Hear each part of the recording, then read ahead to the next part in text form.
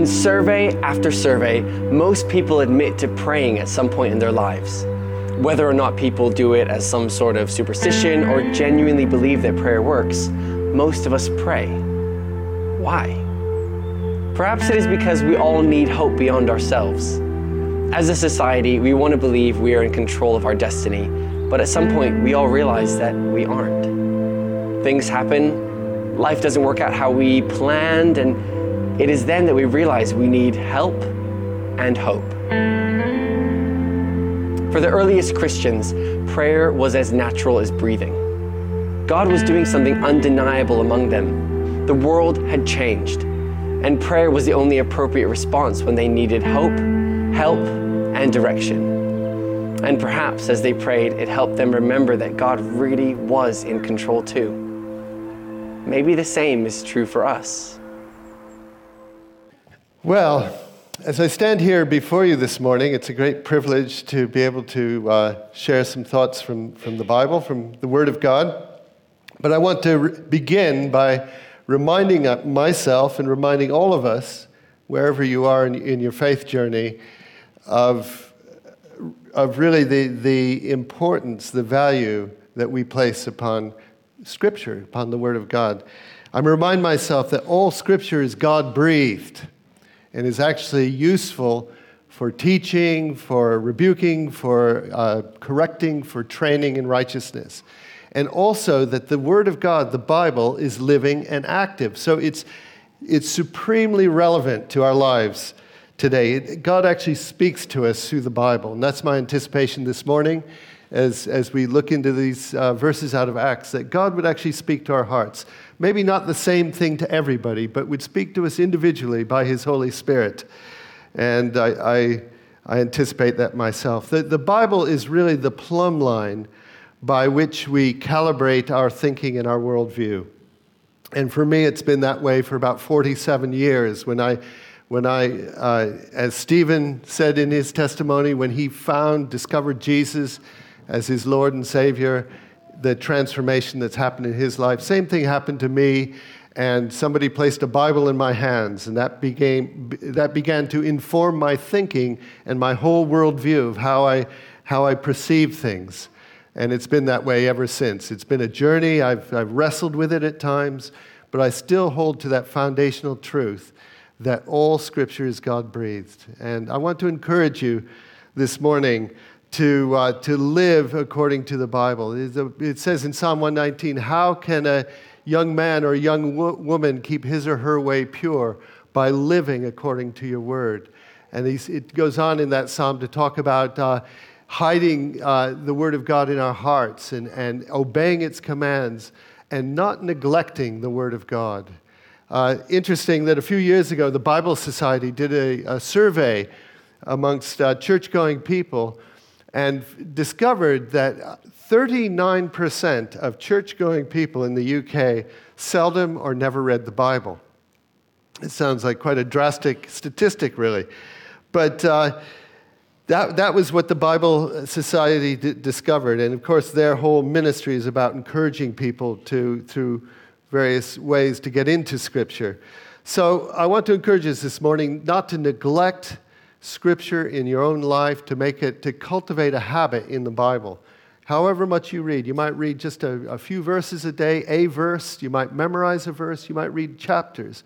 However, whatever works for you, I want to encourage you to be robust in cultivating a life in Scripture and not just hearing it, but actually seeking to put it into practice. Because as we look at Scripture, we ask three questions. We say, even today's passage, we say, what does the Scripture say?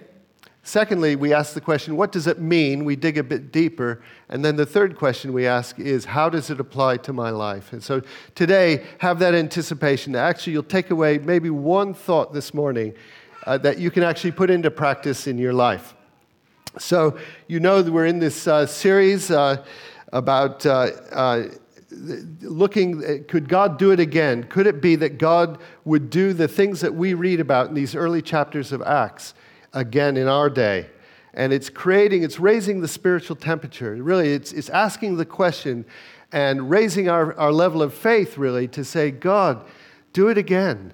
the testimony that we heard from Stephen. Lord, do it again, multiply that. May many people come to know Christ this year through our witness and our speaking of Jesus. And I just want to make a plug for what Andy had mentioned about the Christian Life and Witness class that Riverside hosted yesterday. I went to that, and what a great way of being equipped to share your faith.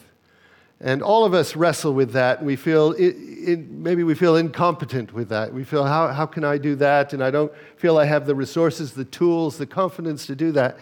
And yet you go to something like that, and it just equips you. It gives you some of the tools, and it lifts your faith to see the possibilities that God can use any one of us in any of our situations. So I want to encourage you to think about that, to consider going to one of those Christian Life and Witness classes that Andy mentioned. And you might have a word with him afterwards as to find out where those are. So the key text in this series comes from Acts, comes from the fourth chapter, where, let me just find it here, where the apostles who have been brought before the authorities are told not to speak in the name of Jesus. And they say, judge for yourselves whether it is right in God's sight to obey you rather than God, for we cannot help speaking about what we have seen and heard. And that was their motivation. They were simply declaring what they had seen, what they had heard. So that's our series this morning. In these chapters, we see how the church has been born on the day of Pentecost, empowered by the Holy Spirit, and everywhere they went with that empowerment of God's Spirit, they proclaimed the risen Christ. And the apostles replicated the works of Jesus in terms of amazing signs and wonders and miracles. And people were filled with wonder and amazement at the things that they saw and heard. That was the effect it had on people. It had an effect of drawing people closer. So that the scripture says that on the day of Pentecost, 3,000 people came to know Christ that day. And then another section says that God added to their number daily those who were being saved. And then further on it says 5,000 people were saved. So it was a great revival, a great moving of God's Spirit upon the hearts of men and women to bring them to faith, to bring them to God's love and acceptance and forgiveness. So it was an incredible time, and prayer was at the heart of it. And as we just heard there, for these early Christians, prayer seemed as natural as breathing. It was part of their life. So it's interesting, that surveys indicate that most people, whether followers of Jesus or not, believe in prayer to some degree and pray at times of crisis in their life. Most people do, whether out of superstition or out of a genuine belief that prayer works. But the irony, however, is this, that a recent survey was done in the UK by Premier Christian News, and it showed that only 38% of UK Christians pray regularly. So though we say, of course, everybody prays, everybody believes it, but in practice, this recent survey found that only 38% of Christians pray regularly, and compared to 52% of people from other faiths.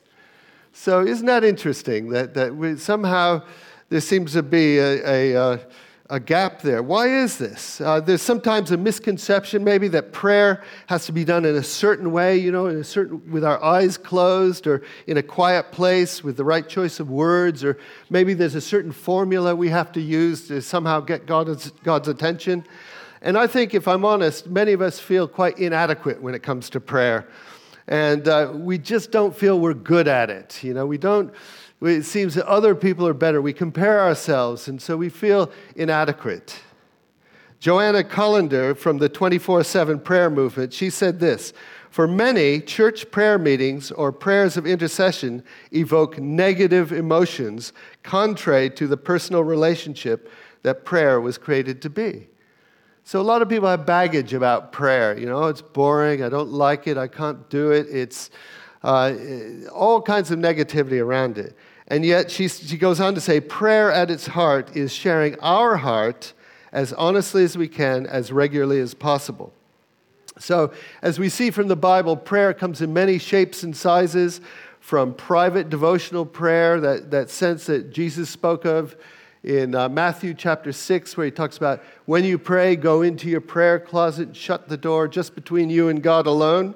There's that side of prayer, but there's also the side of prayer where we pray as a community of believers, where there's corporate prayer, and there's every shade of prayer in between.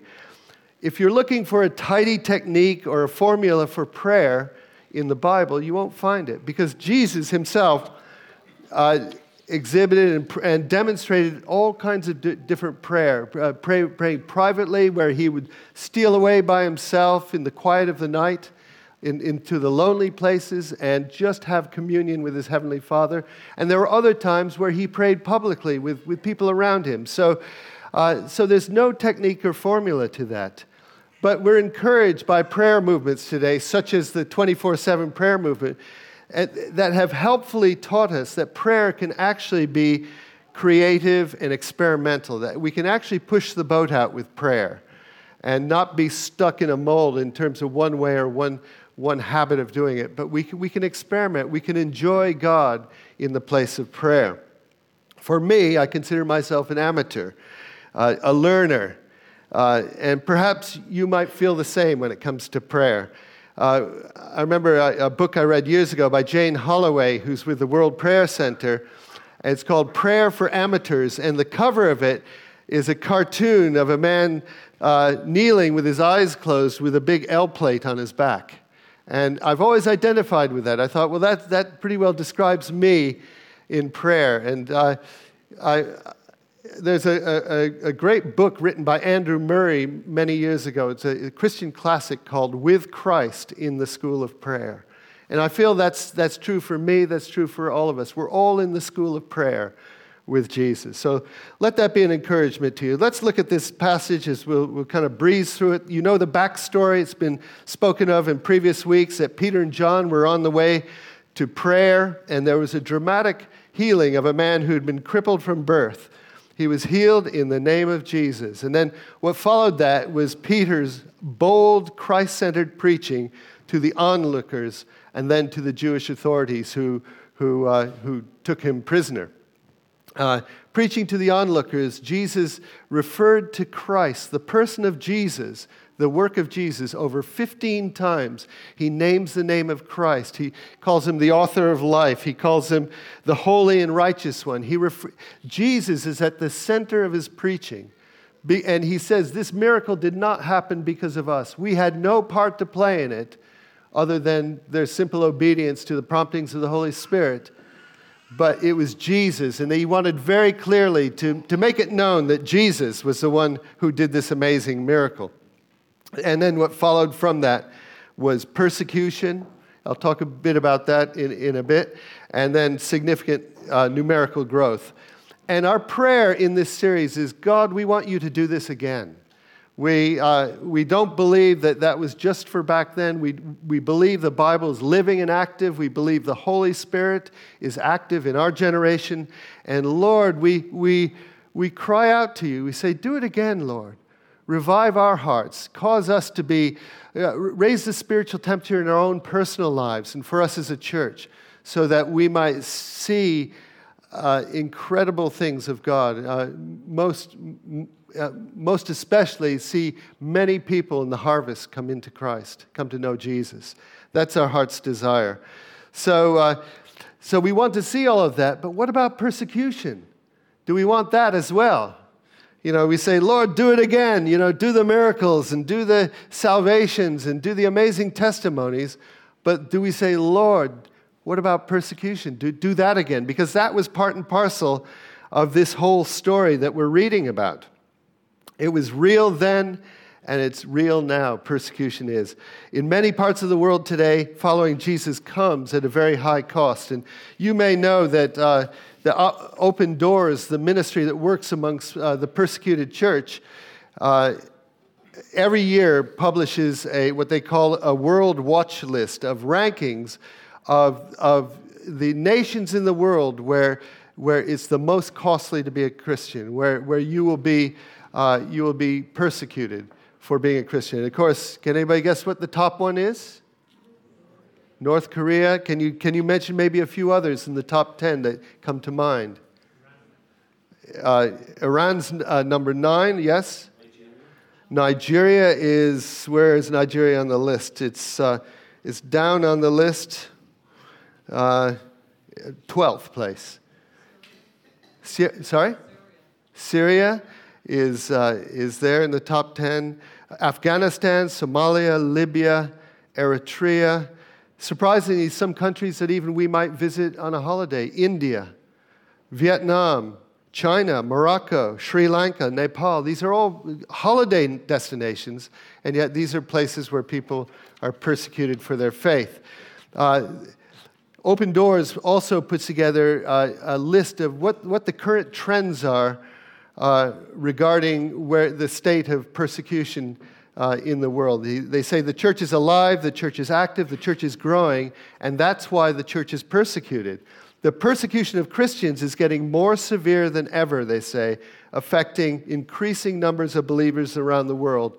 And these are some of the trends. They say more Christians are being persecuted this year than ever before. A staggering 260 million Christians in the top 50 countries on the World Watch List face high or extreme levels of persecution for their faith. They say persecution is getting worse. They say more churches are being attacked. And the only good news that's come out this year as a trend is actually that fewer Christians are being killed for their faith this last year than in previous years. But that's cold comfort, really. They say persecution is going digital in countries like China and India. The explosion of digital technologies have been used to target Christians. So this is the world we live in. So when we read about these things in the book of Acts, we're not reading about something that was way back then, but we're reading something that's very relevant to us today. That for the early Christians that we're reading about in Acts, they seem to have been emboldened by persecution. The more they were persecuted, the more boldly they proclaimed the risen Christ. Isn't that extraordinary? So I just raise that question in terms of, we say, Lord, do it again. Are we living in a day where Christian values in this country are being eroded and where Christians are facing maybe not outright persecution, but facing pressure that maybe they didn't face a generation ago? Maybe the tide is turning in terms of that as well. I don't know. But I just put that before you. So 3 points from this passage. How did they pray? What did they pray? And what was the outcome of their prayer? After their release from prison, Peter and John it says they went straight to their own people. They went to their relations and their friends in Christ, their community of support and fellowship. That's who they made a beeline for. And then they shared with them, out of this passage, what had happened to them. Having been bold in their witness before the Jewish authorities, we see here that they were also equally bold in prayer.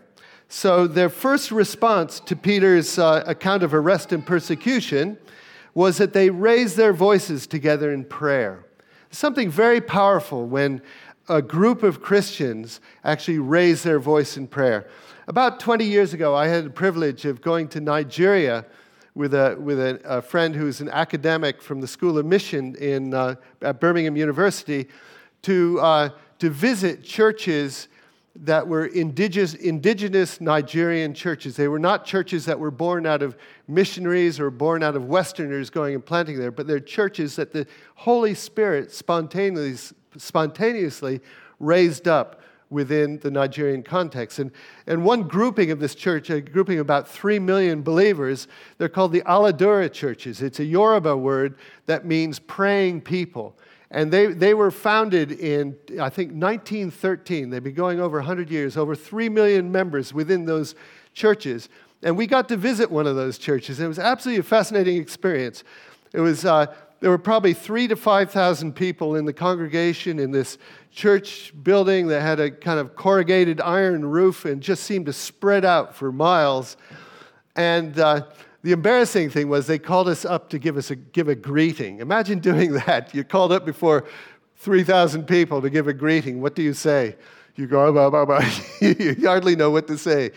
But we did it, and then we sat down. And what they did, their practice of prayer of this raising their voices together in prayer. They had a guy up front who would say a prayer request. He'd put it out there, and they would all stand together, 3,000 people, and they would raise their voices in a mighty crescendo of prayer.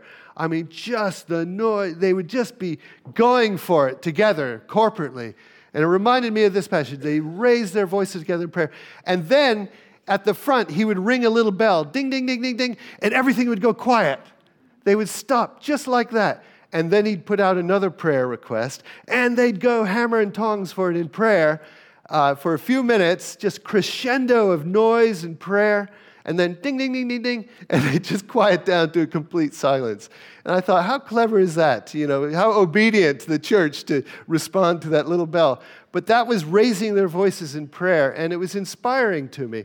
And you know, when we've had these 3 days of prayer and fasting at the beginning of the month, it was also inspiring to me the times we had as church to pray together, where we raised our voices in prayer, where we dedicated ourselves for those 3 days and hopefully even beyond to seek God, you know, to humble ourselves, to draw near to God that He might draw near to us. What a great privilege that was. And I was inspired in my own personal prayer life by those 3 days. I took it seriously, and I benefited hugely from it. And I think many people did. That sense of corporate prayer, praying together. But that was their first response. And I wonder sometimes, is our first response in crisis to turn to God in prayer? Or do we look for another solution straight away and then, as an afterthought, we pray? But to our first response to say, oh God, we're just going to pause here before I dash here and dash there to solve the problem. We're just going to pause for thought, pause for prayer, Lord, to come before you, to get a perspective on what the issue is. And that seems to be what they did. And prayer reflected their utter dependence upon God in this passage. So how did they pray? How did they approach God? They firstly acknowledged God's nature and character. They cried out, they said, Sovereign Lord. And the word sovereign there in the original Greek means a ruler of unchallengeable power. In other words, preeminent, sovereign Lord. That was where their thoughts went to right away before they prayed for specific things. They lifted their eyes, as it were, to the heavens, crying out, Sovereign Lord. And it's really about the bigger picture of God, of the God of the universe. And there were 3 aspects to their prayer. I'll just kind of rush through these, really, as time allows. The first thing is that they acknowledge that He is the God of creation. They say, God who made the heaven and the earth and everything in them. The God who is the creator of all things. The God who in the beginning created the heavens, the earth. The God who's spoken of in Psalms. It says the earth is the Lord's and the fullness thereof. Everything and every person who dwells in it is the Lord's. That sense of perspective. And I think sometimes whatever giant in the land you're facing, whatever issue you're facing that seems insurmountable, that we get swamped by, sometimes our first place before God has to be to get perspective, to step back, to almost, as it were, to lift our eyes to the creation rather than to the problem. I had an experience of that many years ago when I was in charge of a ministry, a community, intentional community, discipleship community. It was an old Coast Guard lighthouse station on the coast of California. And I was in charge of the place, so I faced huge responsibility. And we were taking in hippies and people who had drug addiction problems. And we had an open door, as well as discipling them, seeing people come to Christ and seeing their lives transformed. Our policy was whosoever will may come. So in those days, people were hitchhiking up and down the coast of California, and we'd pick up hitchhikers and give them a meal, give them a place to stay, and we'd proclaim Jesus to them, and many hundreds, perhaps thousands of people found Christ. It was called the Jesus movement. It was a great outpouring of the Spirit amongst unlikely, unchurched people, with great fruit. But so I was in charge of this place, and people would bring their problems to our door. I was 26 years old. I was just a young man. Sandy and I lived there. We had at least one small child, maybe 2 at that point. And people were always knocking on the door. the water tank's broken, or, oh, this person's freaking out, in the dorm, he's coming off of drugs, So all these situations, and it was constant pressure. And one evening, when it was dark, I just had it.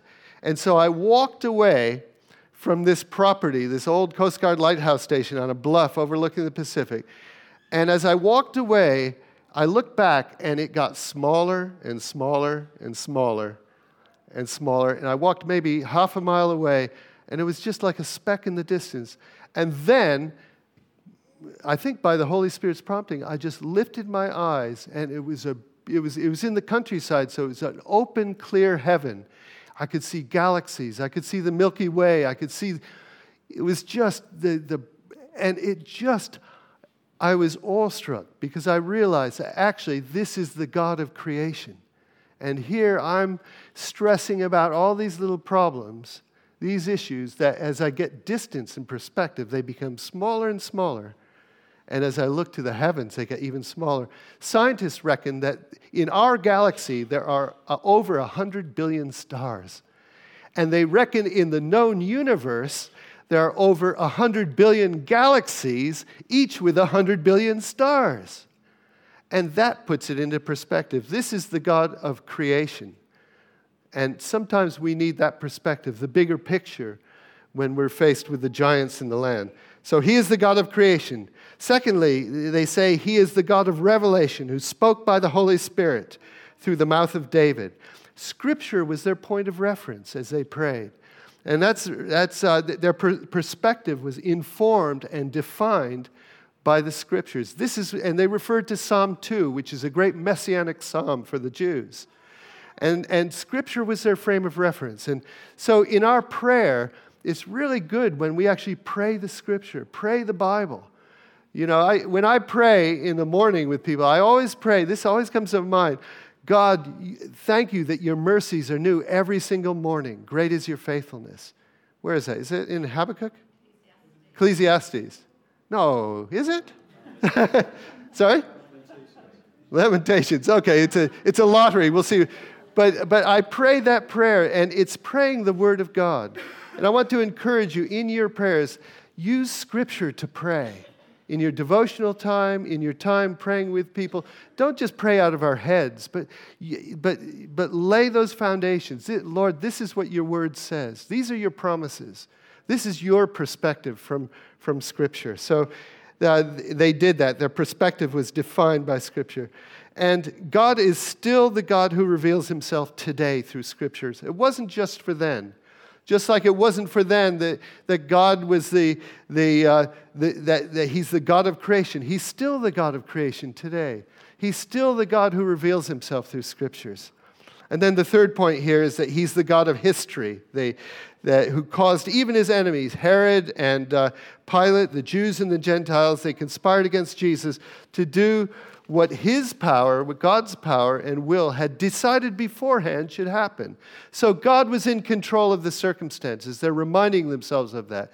And sometimes we need to remind ourselves that God is still the God of history and current events. He's still in control. Peter, in one of his great preaches in Acts 17, he says that from one man, God made every nation of men that they should inhabit the whole earth, and he determined the time set for them and the exact places where they should live. For God did this so that men would seek him and perhaps reach out for him and find him. That God determines the nations. God determines even where we're born, even what family we're born into. Like God, we're fearfully and wonderfully made. We're knit together in our mother's womb. That's all determined by God. He is the God of history. Some people say history is his story. It's all about the fact that God is the God of history, and they're reminding themselves of that. And then they say, then what did they actually pray? Well, many of these early disciples had been schooled by Jesus himself in prayer. They would remember his teaching. They would have well remembered seeing Jesus in prayer and would have remembered his teaching on prayer when they came to him and they said, Lord, teach us to pray. Teach us to pray as John taught his disciples. Teach us to pray. So they would have remembered that in his teaching about the Lord's Prayer. And they would have well remembered the parables that Jesus taught about perseverance in prayer. You know, the importunity, the widow who knocked and knocked and knocked until she got an answer. And Jesus told that parable so that they should always pray and not give up. There was a persistence in prayer. But also,